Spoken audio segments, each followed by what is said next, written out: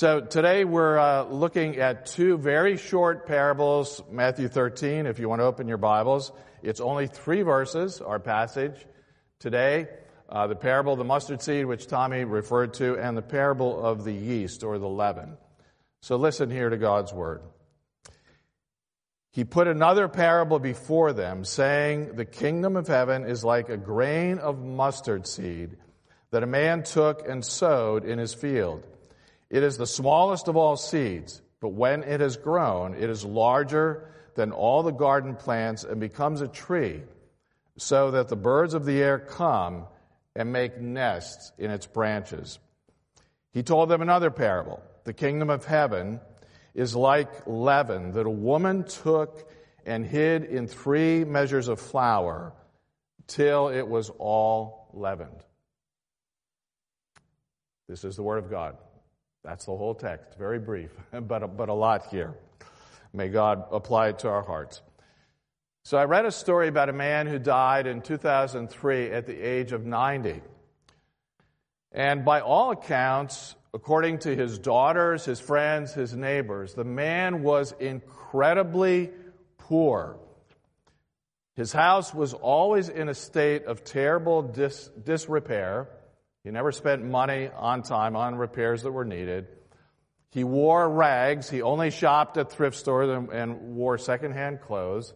He didn't even own a TV. If he wanted to watch TV, he went to his neighbor's house because he didn't want to spend money on TV or the electricity to run it. But he died at the age of 90. And to everyone's shock, including his own daughters, they discovered that this man was worth $2 million. He had $2 million in the bank and in investments, all money that he had saved and invested over the years and, of course, not spent. Now, I'm not going to go into an analysis of why did that guy live like a poor old man and not use any of the resources that he had. But the point of the story is this: appearances can be deceiving. Everybody assumed this man was incredibly poor, and he was not. He was rich. Jesus is making a similar point in these parables about the kingdom. Appearances can be deceiving. As he describes the kingdom starting in very small and insignificant and hidden ways, like a tiny little seed, and you'll see a picture of how big a mustard seed is in a minute, or like yeast that is hidden, as it were, in dough.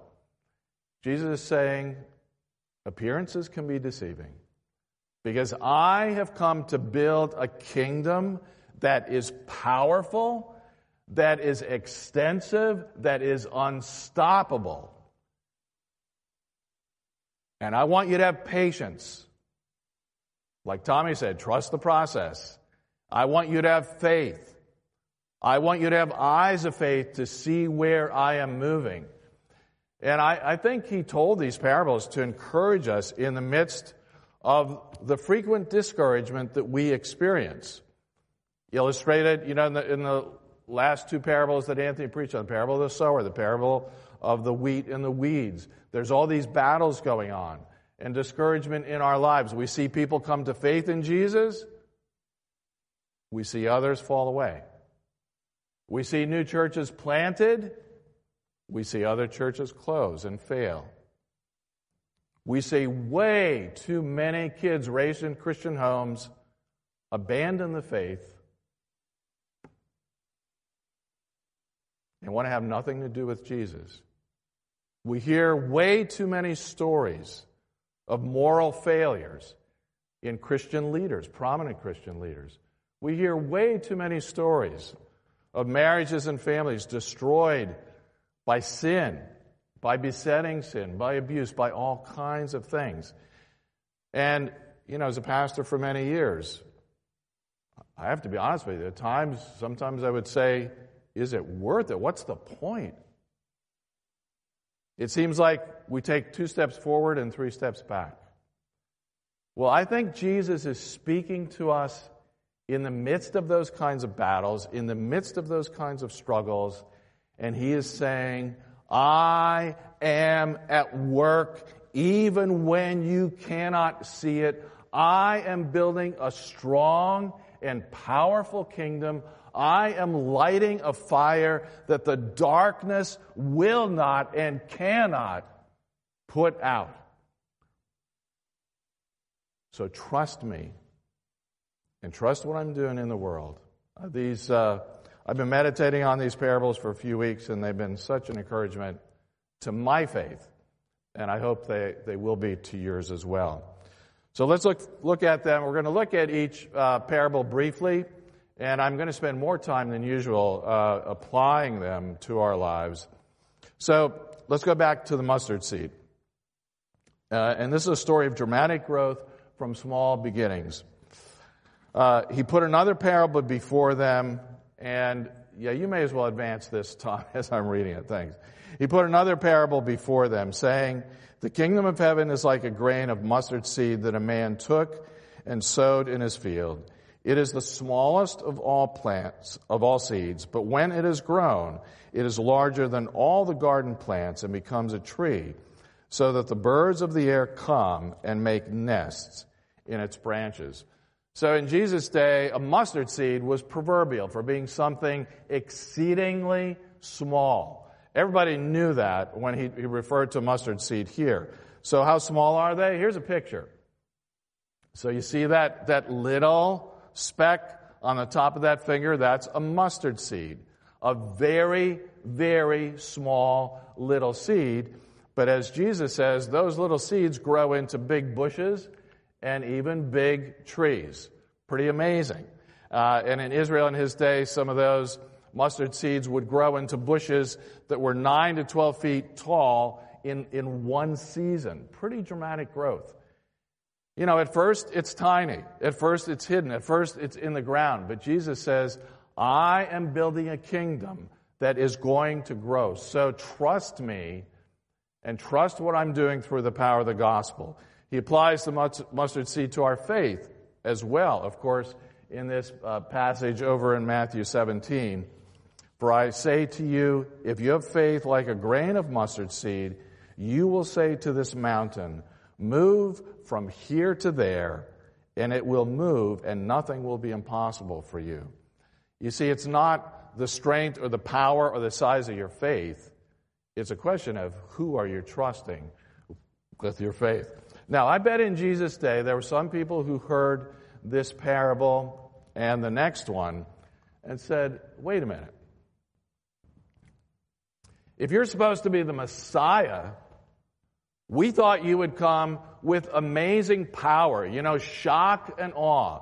If Moses delivered the people of Israel from Egypt by parting the Red Sea, we're expecting you to do something even bigger than that. On the scale of the special effects of a Star Wars or an Avengers movie. We want you to do something big and impressive, military, political power. But Jesus is reminding them that his kingdom doesn't start that way. His kingdom starts in weakness. His kingdom starts in hidden ways. His kingdom starts in the humility of the cross. And Jesus knew, of course, how the Old Testament described him. You see it here in Isaiah 53. Is this dramatic power like a Star Wars movie? No. For he grew up before him like a young plant and like a root out of dry ground. He had no form or majesty that we should look at him, and no beauty that we should desire him. He was despised and rejected by men, a man of sorrows and acquainted with grief.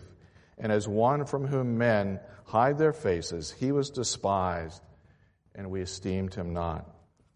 He came as a tiny seed. He came in weakness. He came to suffer for us. So J.C. Ryle was an Anglican bishop, and he put it this way, describing the growth of the kingdom, the growth of the gospel. Its first founder was one who was poor in this world and ended his life by dying the death of a criminal on the cross. Its first adherents were a little company whose number probably did not exceed 1,000 when the Lord Jesus left the world. Its first preachers were a few fishermen and publicans who were, most of them, uneducated and ignorant men. If ever there was a religion which was a little grain of seed at its beginning, that religion was the gospel. It started small, it started in insignificant ways, and yet history tells us that within a generation, the gospel had spread throughout the whole Roman Empire, as far east as India, as far south as Ethiopia, and according to best estimates, by the end of the first century, there were about 50,000 believers in the world. That may not seem like a lot, but that's significant growth from the time of Christ's death. But by AD 400, estimates are that there were 34 million believers worldwide. You see, his kingdom was on the move. And Jesus says it is unstoppable. So when you are discouraged and it doesn't seem like much is happening, trust me, because I'm at work. I think it's wonderful that he uses the image of a tree here in this parable. Does it remind you of anything? Well, there was a tree of life in the Garden of Eden, right? That we got cut off from by our sin. You go to the very last chapter of the Bible and description of the new heavens and new earth, and what's there? A tree of life. And it says there's healing for the nations in the leaves of that tree. And Jesus has come to bring us that tree of life, to bring it to us and us to him. Except what he makes clear throughout the Gospels is there's no getting to the tree of life without the tree of death. We can't get to the tree of life without him suffering on the tree of death for us. He says that's the way the kingdom works. So when it seems small and when it seems like it's coming through suffering, remember that I'm at work. Okay, that's the first parable. The second parable is the parable of the yeast or the leaven. And Jesus said, and I'm using the NIV here because rather than talking about measures that we don't understand, it translates it into pounds, which we do, the amount of flour. He told them still another parable. The kingdom of heaven is like yeast that a woman took and mixed into about 60 pounds of flour. That's a lot of flour. Until it worked all through the dough. Now, I love this parable because I grew up in a bakery family. My grandfather had a bakery as a kid. I spent a lot of time at the bakery, working sometime, eating a lot, but enjoying the fruit of the family labors. And I watched the effect of yeast on these huge batches of dough in that bakery. And one of my pandemic hobbies this winter has been baking, getting back to baking, even with yeast dough. So I've been thinking about it a lot. And these days we buy yeast that comes like this, the block yeast on the fresh yeast on the left, or the dry yeast. At the bakery, I watch them use that kind on the left a lot, and see the dramatic effect it would have on these huge batches of dough. And Jesus is describing a woman who's not just making a little bit of bread for one family, 60 pounds of flour. You know that's 12 of those 5-pound bags that you see at the supermarket. She's making enough bread for a village, and she's going to produce something beautiful like this that you would see in a bakery. He says, the yeast of the gospel is hidden, it's invisible, but it's pervasive, and it spreads through the whole dough. And that's what's happening through the gospel at work in your lives. I remember in our family bakery seeing those big cabinets where big batches of dough would go. And they would literally double in size before they got worked into the bread or the buns or whatever they were making. And then after they worked them up into the shapes that were going to be baked, then they still went into other cabinets where they would rise before they went into the oven. And Jesus is saying, be patient. The gospel is at work, extending into your lives, into the church, and into the world to change not only your lives, but culture. I'm sending you out to be salt and light. I'm sending you out to be culture changers and culture shapers as you go out and model the gospel and care for the poor and the disenfranchised and the abused and the forgotten and the outcast. As you live out the gospel and as you share it with those who are walking in darkness and don't know their right hand from their left hand, the yeast of the gospel will work and will bear fruit. So trust in me and trust in what I am doing. I know sometimes we feel like we're being sent in this enormous war with enormous obstacles, and I feel like I'm being sent into a nuclear war with a BB gun. Jesus says, no. You have a lot more than a BB gun. You have the power of the gospel, which is able to change lives and change cultures and change structures. Well, let's turn to application. I'm doing more than I would usually do in a sermon because I think these little parables are begging for it. How do we apply these parables? And I wrestled at first, okay, these are interesting passages, but what does it mean for me, Lord? You've probably heard that in Bible study it's always good to ask 3 questions about a passage. Number 1, what does it say? Number 2, what does it mean? Number 3, how does it apply? Or how should I respond in faith and repentance? And I hope I've given you a little bit of 1 and 2. What do these parables say? What do they mean? But now, how do they apply? So if I'm standing before the Lord, overwhelmed by what He's done for me in the gospel, and if I say, like we sing in When I Survey the Wondrous Cross, love so amazing, so divine, demands my soul, my life, my all. Demands my soul, my life, my all. Lord, how do you want? You've loved me so much. You've come so far for me. You laid down your life for me. You gave everything for me.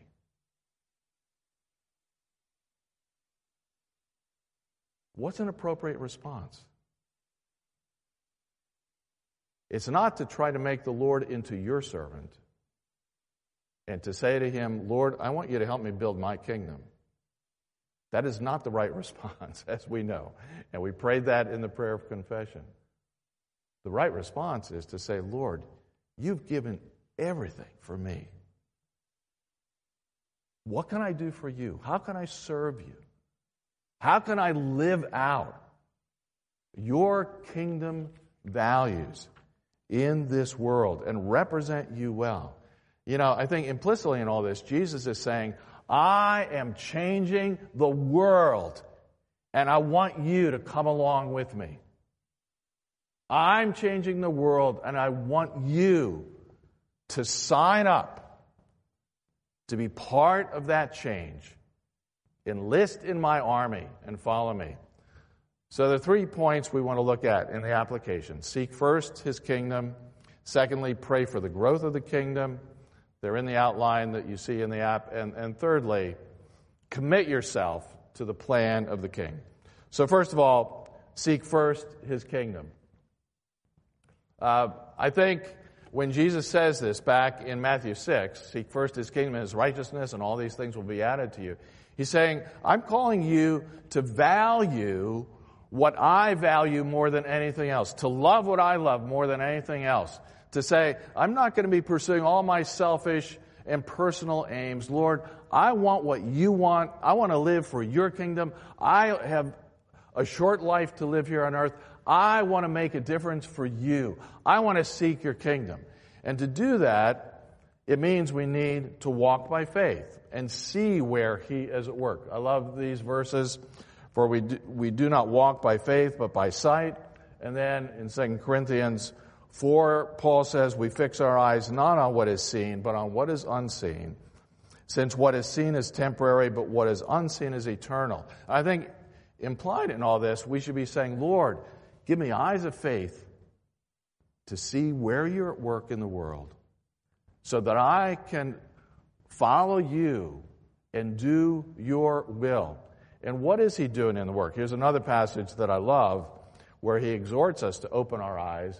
Here in John 4, he says, there are yet 4 months, and then comes the harvest. Look, I tell you, lift up your eyes and see that the fields are white for harvest. Open your eyes, and you will see that my kingdom is on the move. Yeah, at first it might seem invisible. At first it might seem like an old man in rags. At first it might seem hidden, like yeast is hidden in dough. But if you really open your eyes with eyes of faith, you will see that there is a significant harvest out there, that I am on the move. So how do we do that? Where's the Lord at work? I love the work that I'm currently doing with Surge because it gives me access to stories from all over the world from our workers all the time. And when I talk to them on Zoom, I'm hearing what the Lord is doing in their hearts and what the Lord is doing on their field. Now, the rest of you don't have a job like that, but there are other ways that we can get exposed to what God is doing. I love the Missions Moment updates, the emails that our church sends out every week that Carrie Silver works on. Lots of windows into where God is at work in the workers and the ministries that we support. Pay attention to them. Pray over them. There are missions trips that will come. Again, one of the best ways to have your eyes open to what God is doing is to go on missions trips. And when the pandemic is over, that's going to be able to happen. Go if you can. Support others to go. There are workers that we support around the world that come in and out of the church all the time. Get time with them and hear their stories and hear what the Lord is doing. Paul and Lynn are here for a season. Jeff and Nina from North Africa will be around this summer, and many others. Listen to the stories and say, Lord, ignite my heart. Give me faith. Give me enthusiasm about what you are doing. What's the Lord doing right here in the Philadelphia area? Many things. And he says, I want you to be praying about those things and be encouraged in your faith about where I am on the move. Secondly, pray for kingdom growth. Here's a great quote of John Piper's that I love. He says, prayer is the coupling of primary and secondary causes. It is the splicing of our limp wire to the lightning bolt of heaven.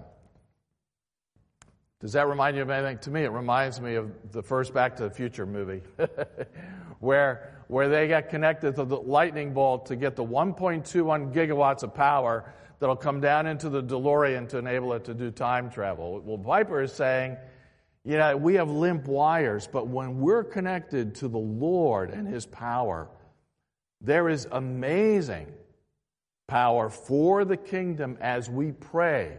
And Jesus, in many places, commands us to pray for the growth of the kingdom that would come through us involved in it. And specifically, he says here in Matthew 9, how we are supposed to pray. He said to the disciples, the harvest is plentiful, but the laborers are few. Therefore, pray earnestly to the Lord of the harvest to send out laborers into His harvest. Send out laborers. When you pray that, what are you praying for? Are you praying that the Lord will send a few missionary workers overseas? Are you even praying that the Lord would send our best overseas? I think when we pray that, the Lord wants us to be saying, Lord, I know that all of us, myself included, are called to be laborers in the harvest. All of us. So when I pray for that, I'm praying, Lord, empower me, enable me, give me faith, and send me out. And it might be overseas, but it might just be across the street. And frankly, sometimes going across the street is harder than going overseas. But send me. And this applies to all ages, all stages of life. I heard a great story from one of our families in the Middle East this week. Their little 4-year-old daughter at school recently asked her teacher a question, a very simple question. 4 years old. She said to her teacher, she asked her teacher, "Do you know Jesus?" It happens that this teacher is originally from the Ukraine, had some sort of Christian background.